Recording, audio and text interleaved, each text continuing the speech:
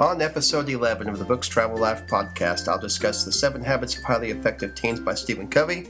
I'll discuss a trip I took to Paducah, Kentucky a few years back, and I will discuss coffee, one of my favorite morning beverages, although I didn't like coffee till about 2 years ago, so we'll talk about that and more on today's show.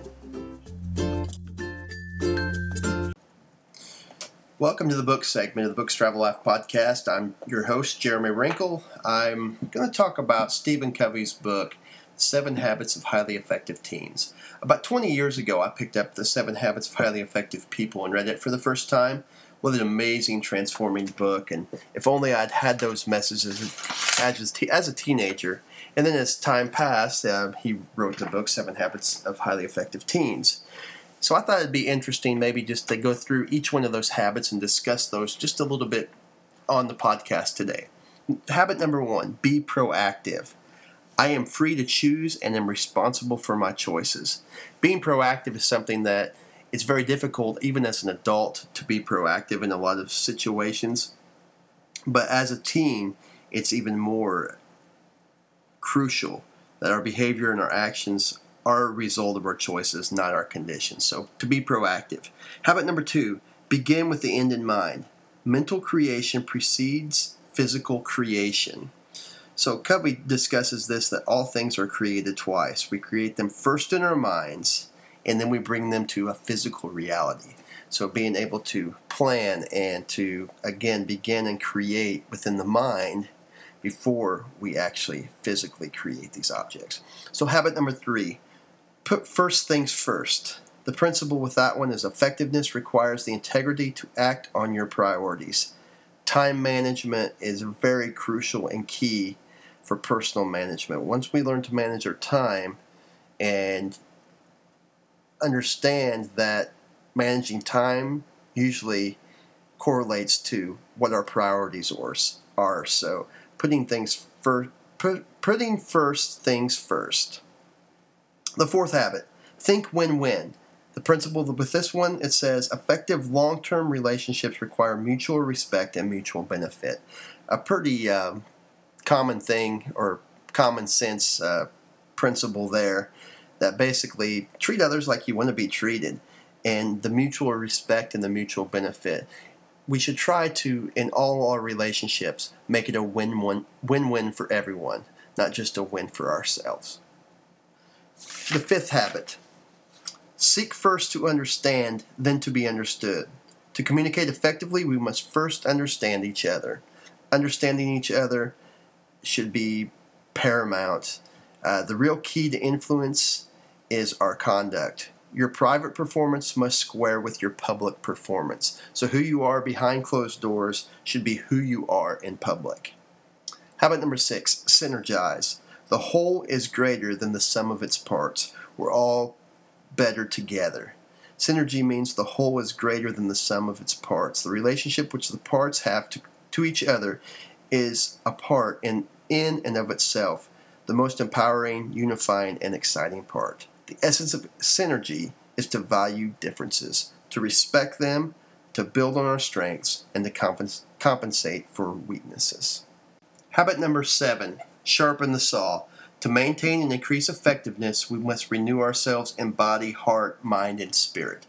Always be trying to grow. Always be trying to learn new things.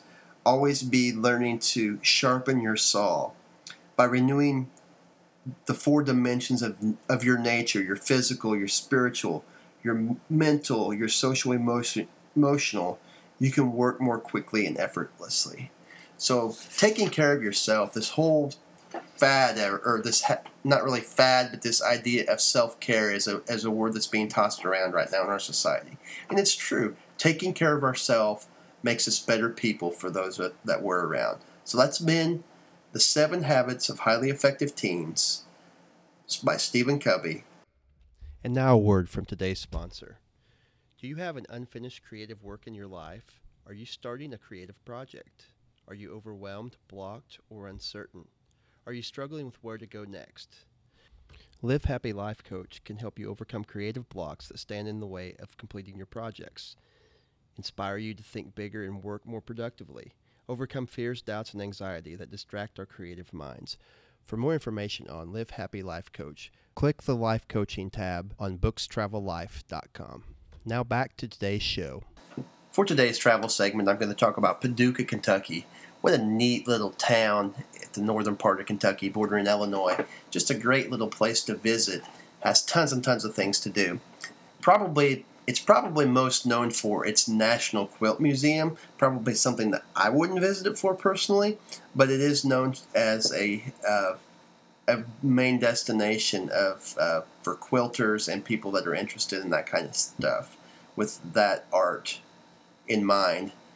But the thing that really intrigued me about the city was the murals that are painted on the flood walls of the city.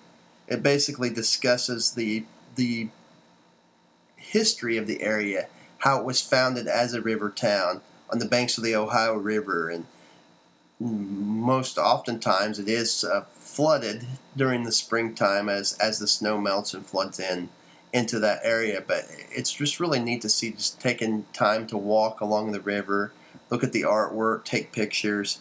Many local shops, very neat boutiques and coffee shops and various other places to visit whenever you're there. It also has a little amphitheater at the park on the banks of the river and various things for families to do. So I highly recommend it for families as well. One of the things that we visited is the Etc. Squared Coffee House or coffee shop in that area. Really enjoyed it. It's on 2nd Street in Paducah. And we had some Cuban coffee, and my wife had a smoothie that was to die for. And one of the things that they had was a cinnamon bread. And it was very moist, but it was one of the best cinnamon breads or cinnamon roll cakes, whatever you want to call it, I've ever had. Very great tasting and filling as well. Although we didn't have time to visit, there are also a variety of wineries in the area, as well as a casino in Metropolis, Illinois, right across the river from Paducah. So lots to see in Paducah, lots to do, great family little town, great history, and you can't beat the vibe and feel of a river town.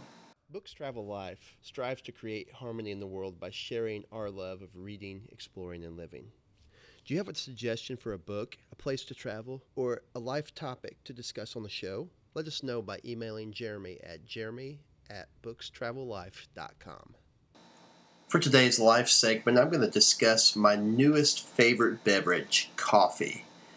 I can remember as a kid going over to my grandma's house, and she was still working at the time, probably in her early 50s, and she would always be sitting on her front porch having her cup of coffee. And I was probably 4, 5, 6 maybe at the time, and she would always offer that glass of coffee, or I would reach out for it, and I would take a sip, and I'd taste that nasty, bitter taste of coffee, and that image or that taste would always come back to me every time that I tried it, just that bitterness and gross. It must have been Folgers or Maxwell House. No, just kidding, but I've been told by several of my friends that I am a coffee snob because I don't drink Folgers or I don't drink Maxwell House unless it's already brewed for me somewhere, and then I will drink it. But before I began to develop the taste for coffee and the love of coffee, I used to go to coffee shops, and it seemed like my best work would come out of a couple hours spent inside of a coffee house or coffee shop or even Starbucks. And I would have my hot chocolate and all the sugar and the calories that came with that. And then I just one day decided I was going to try coffee again, and now I've grown to love the taste of it and drink way too much during the day a lot of times. But one of the things that came from my love of coffee is the desire to open my own coffee house or coffee shop. And as I've been doing research to do that, I know that I'm going to have to sell a heck of a lot of coffee to make ends meet. And I want to make my coffee shop unique, that people want to visit and people want to have this atmosphere. And I want to create this atmosphere where people can be creative and collaborate and do these wonderful things, change the world at my coffee shop.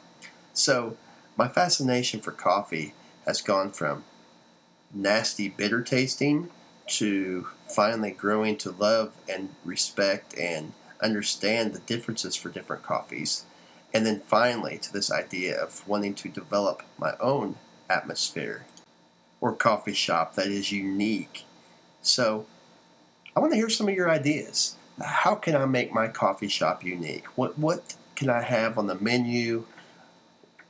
What building can I have? Should it be a mobile coffee house? I'm open to ideas, and I'm going to explore that a little bit more in next week's podcast. For the life segment, we'll again be discussing coffee, a little history, and where it's farmed, how it's farmed and harvested and roasted. We'll see you next week. Thank you for tuning in to the Books Travel Life podcast. Look forward to seeing you next week so we can create harmony in the world by sharing the love of reading, exploring, and living. Have a great week.